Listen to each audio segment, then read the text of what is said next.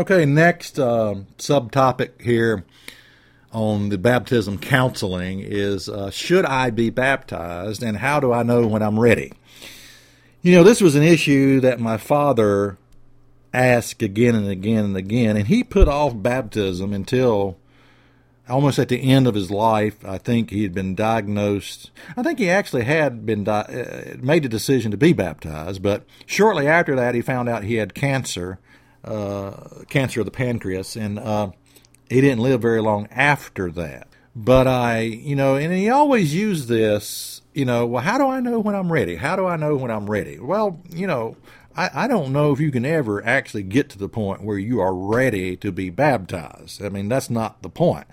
The only thing you can do is surrender to the calling of God.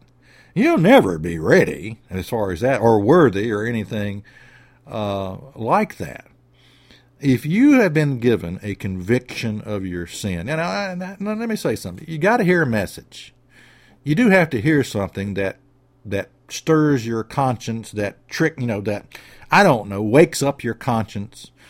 Much of the pablum that you hear in mainstream religion, that would never encourage baptism, not in a million years. But you have to be challenged. You have to be told you're wrong. You have to hear a message that convicts you of sin. And I'm sorry, that message is just not out there very much. You're just not going to hear it in what I call churchianity, going to church. And basically you're going to hear a feel-good message, a pep rally that makes you feel good about yourself, and that's it. Should I be baptized? If you've been given a conviction of sin, something you are now made aware that your life just isn't right. You're headed toward destruction. You've been convicted that you need to do something. Chances are God is working with you in that area.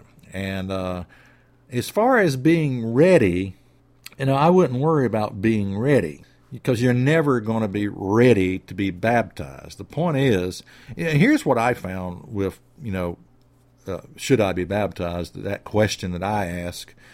The point was, I couldn't get away from it. I tried to get away from it. I tried to dismiss some of the things that God was showing me, some of the convictions that God was convicting me of. I tried to dismiss the law of God. I didn't really want to be religious. I didn't. I'm not crazy about religious people. And so I tried to weasel my way out of this calling. And what I found is I couldn't get away from it. I mean, every turn I made, there it was hitting me in the face. I knew I had to answer the call.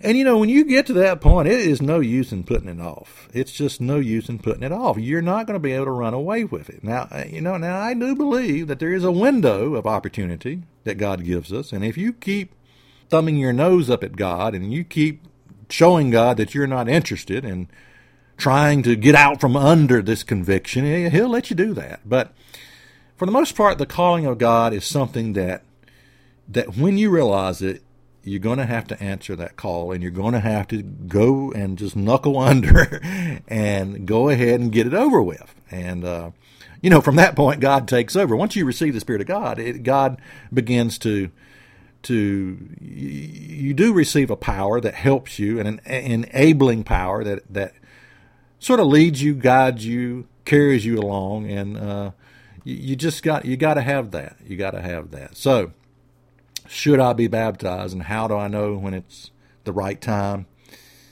Look at your heart. Look at your conviction. Look at what God is doing in your life.